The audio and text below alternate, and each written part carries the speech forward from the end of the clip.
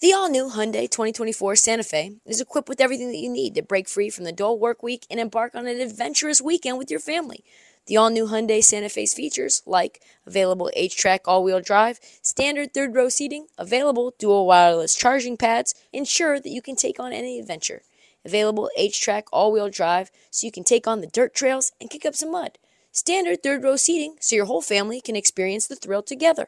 Available dual wireless charging pads so no one gets stuck in the great outdoors with a dead phone. I've been so pumped to take a couple of friends with our road bikes to some of the trails nearby, and now I can bring the entire crew, my dog, and all of our gear with that third row. Learn more about the new Hyundai Santa Fe at HyundaiUSA.com. Call 562-314-4603 for complete details. Let me tell you who's doing sneakers the best in the game right now. That's New Balance. The two-way V4, featuring this groundbreaking use of technology with fresh foam. It's called Fuel Cell, creating this combination that we love of rebound and cushioning. Fresh foam offers unparalleled cushioning for maximum comfort your entire game from start to finish. The upper construction features this lightweight textile that reduces weight, which we all need, I know I do, while remaining supportive and breathable. Hard to find that combo. The two-way V4 gives you the tools that you need to play at a high level. Learn more and purchase the two-way V4 at newbalance.com. You're tuned in to Heat Check with Trista Crick. On this episode of the Heat Check, we are now at the halfway point of the regular NBA season. Can you believe it? Time is going fast, folks. It is time for me, Professor Crick, to give out some grades. Some guys, some teams are getting the ruler, folks. Smack, smack. This episode, we're going to break down the Eastern Conference. We're going to grade every team from Atlanta down to the Washington Wizards. So let's get right to it, Nick. We don't have much time. Drop that generic-ass beat.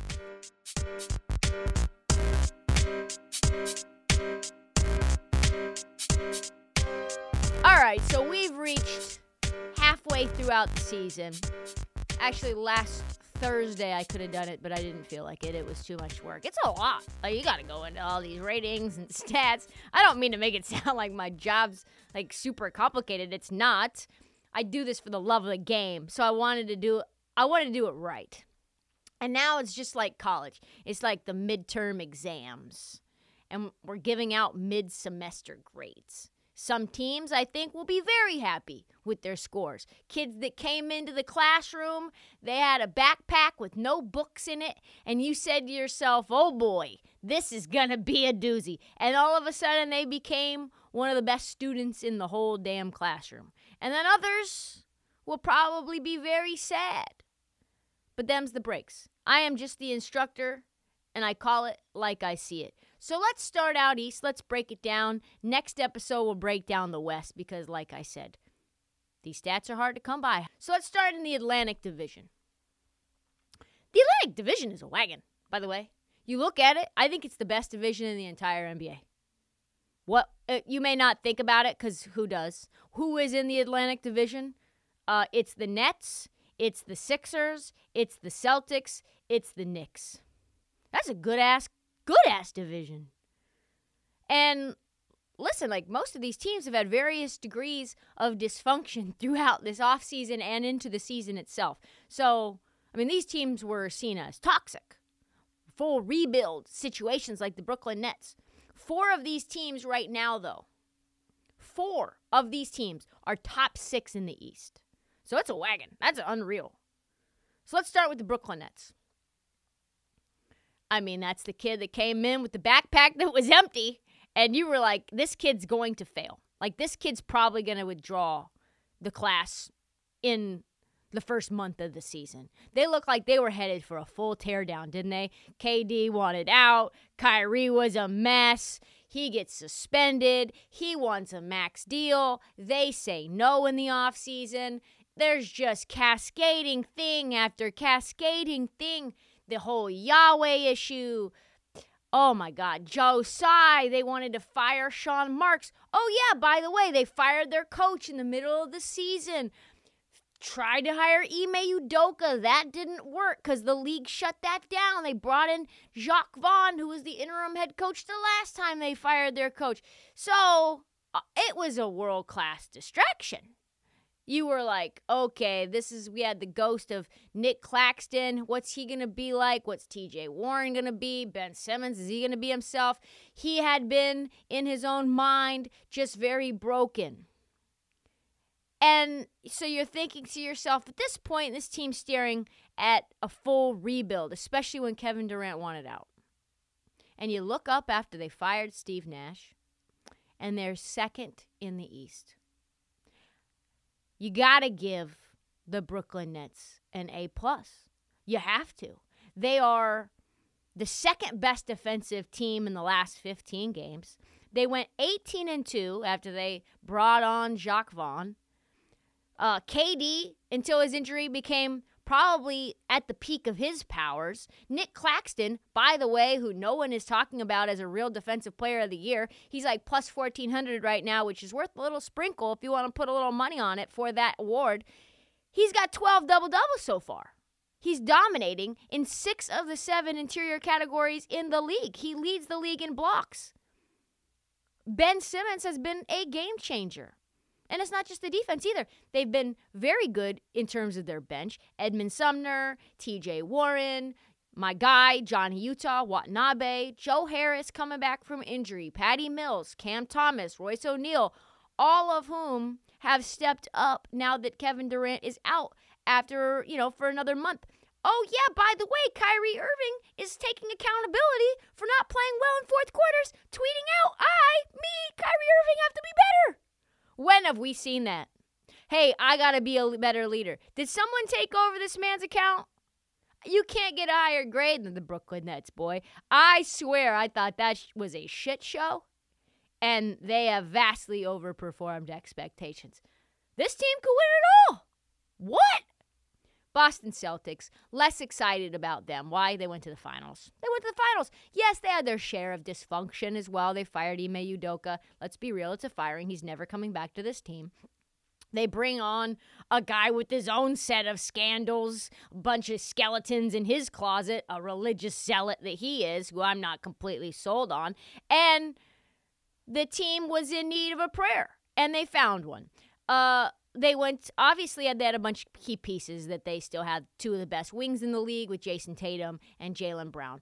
Rob Williams, though, missed 29 games start of the season, and the fact that they're still number 1 in the East feels very impressive to me. They pick up Malcolm Brogdon, probably would have been a shoo-in to win 6th Man of the Year if Russell Westbrook didn't become whatever we're seeing.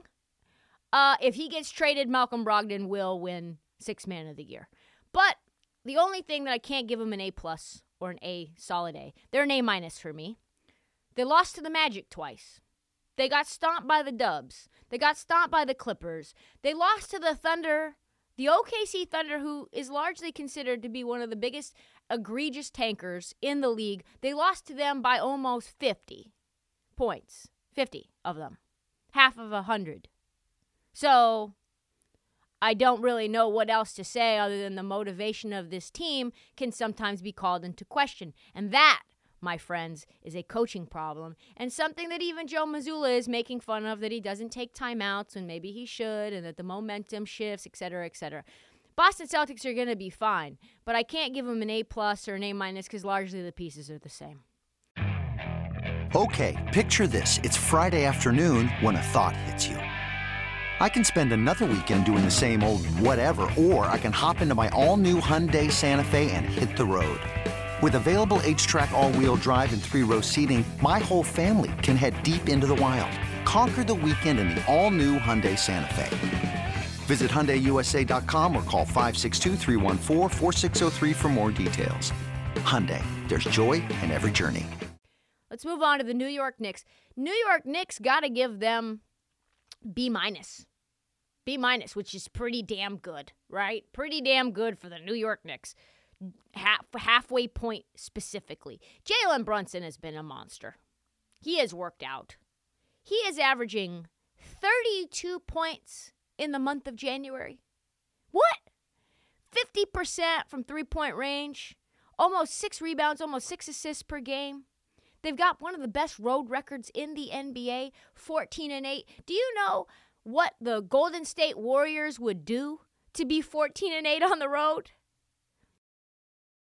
Julius Randle right now is playing out of his mind for the most part. And the young guys, they're developing into contributors as well, right? Like, yeah, we may not see Obi Toppin much, but he's been injured. RJ Barrett on the other end hasn't been great despite his stats saying that he has been okay. He just hasn't really been there. He's gotten injured. I would imagine the one downside that the Knicks see is, wow, Donovan Mitchell really is him. We probably should have traded Quentin. Like, I can't believe that Quentin Grimes held this fucking trade up. Quentin Grimes.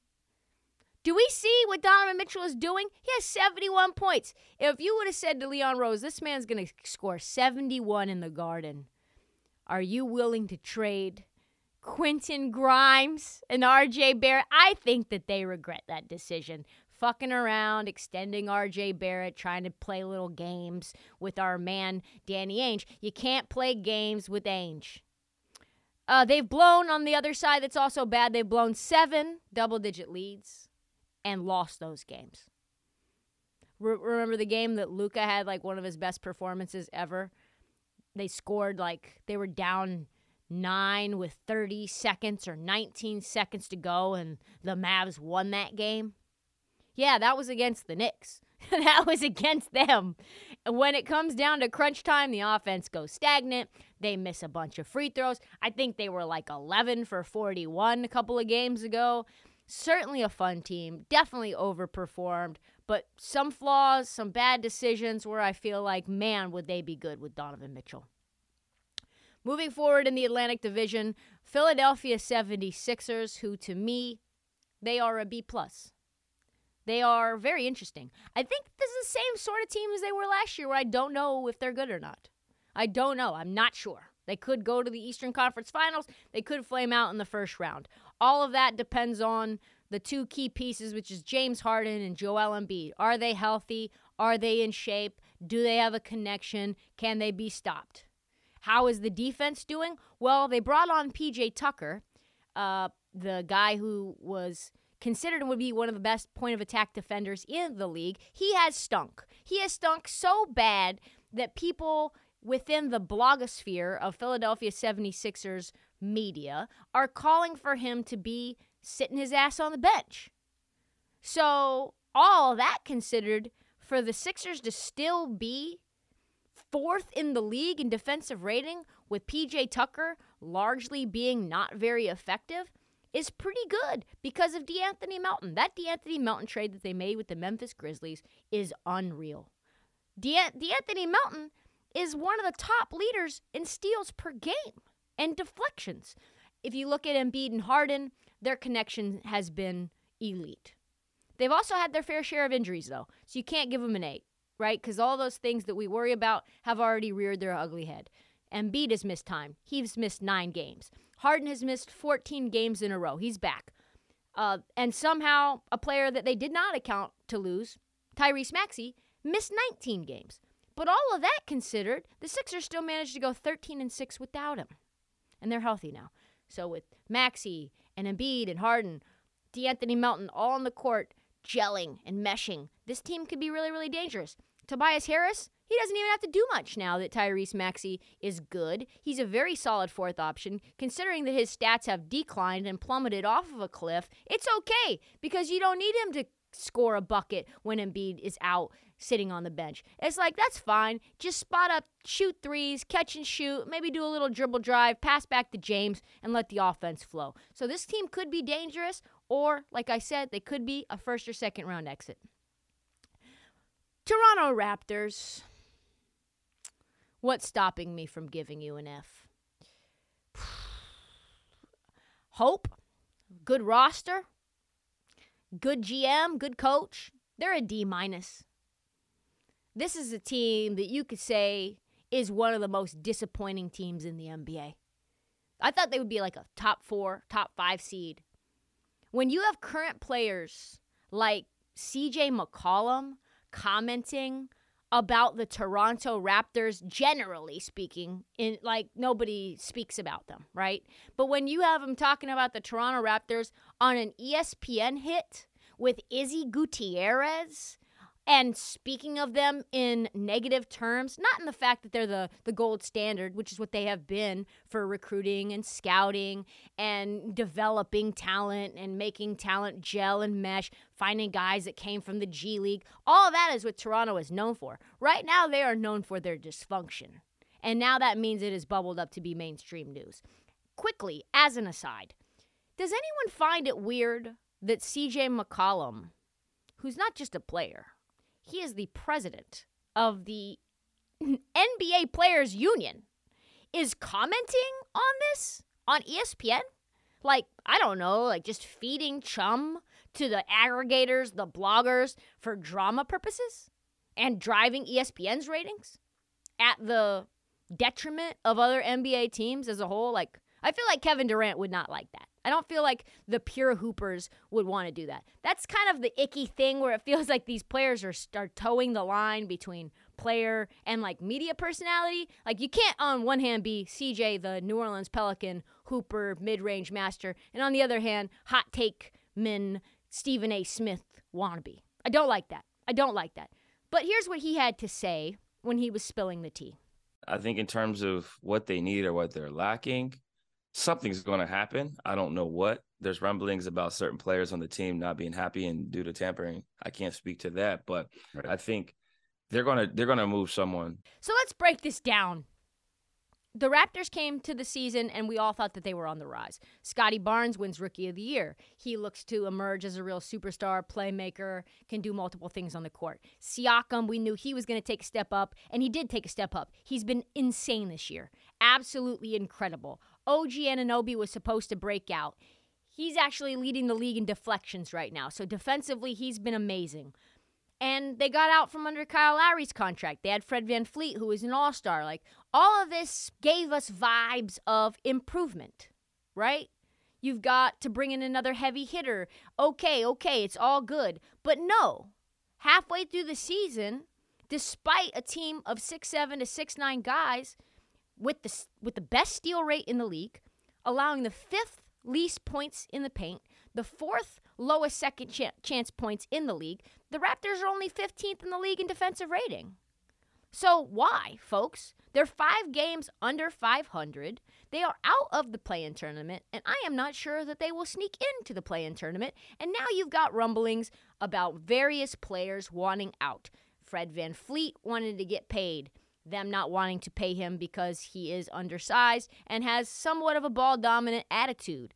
Pascal Siakam is one of the only guys that is untradeable, but does he want to be traded? I've heard that OG Anunoby is unhappy with his role and how he's being used on this team. Who is not unhappy? Scotty Barnes doesn't look happy. You've got Nick Nurse throwing Gary Trent under the bus and saying, listen, if he can't play defense, he's of no use to us. He's yelling at players on the bench. There's just so much going on with this team. Safe to say this is not the way anybody thought it would go. Not the way that anybody would want it to go. Which is why they get a failing grade. They can't get an F because I love Masai Ujiri and I think he's too smart to let this shit happen. Still time for things to turn around. But when you only have 2 guys on this roster who are untouchable, that's a rut row. That is a massive, massive rut row.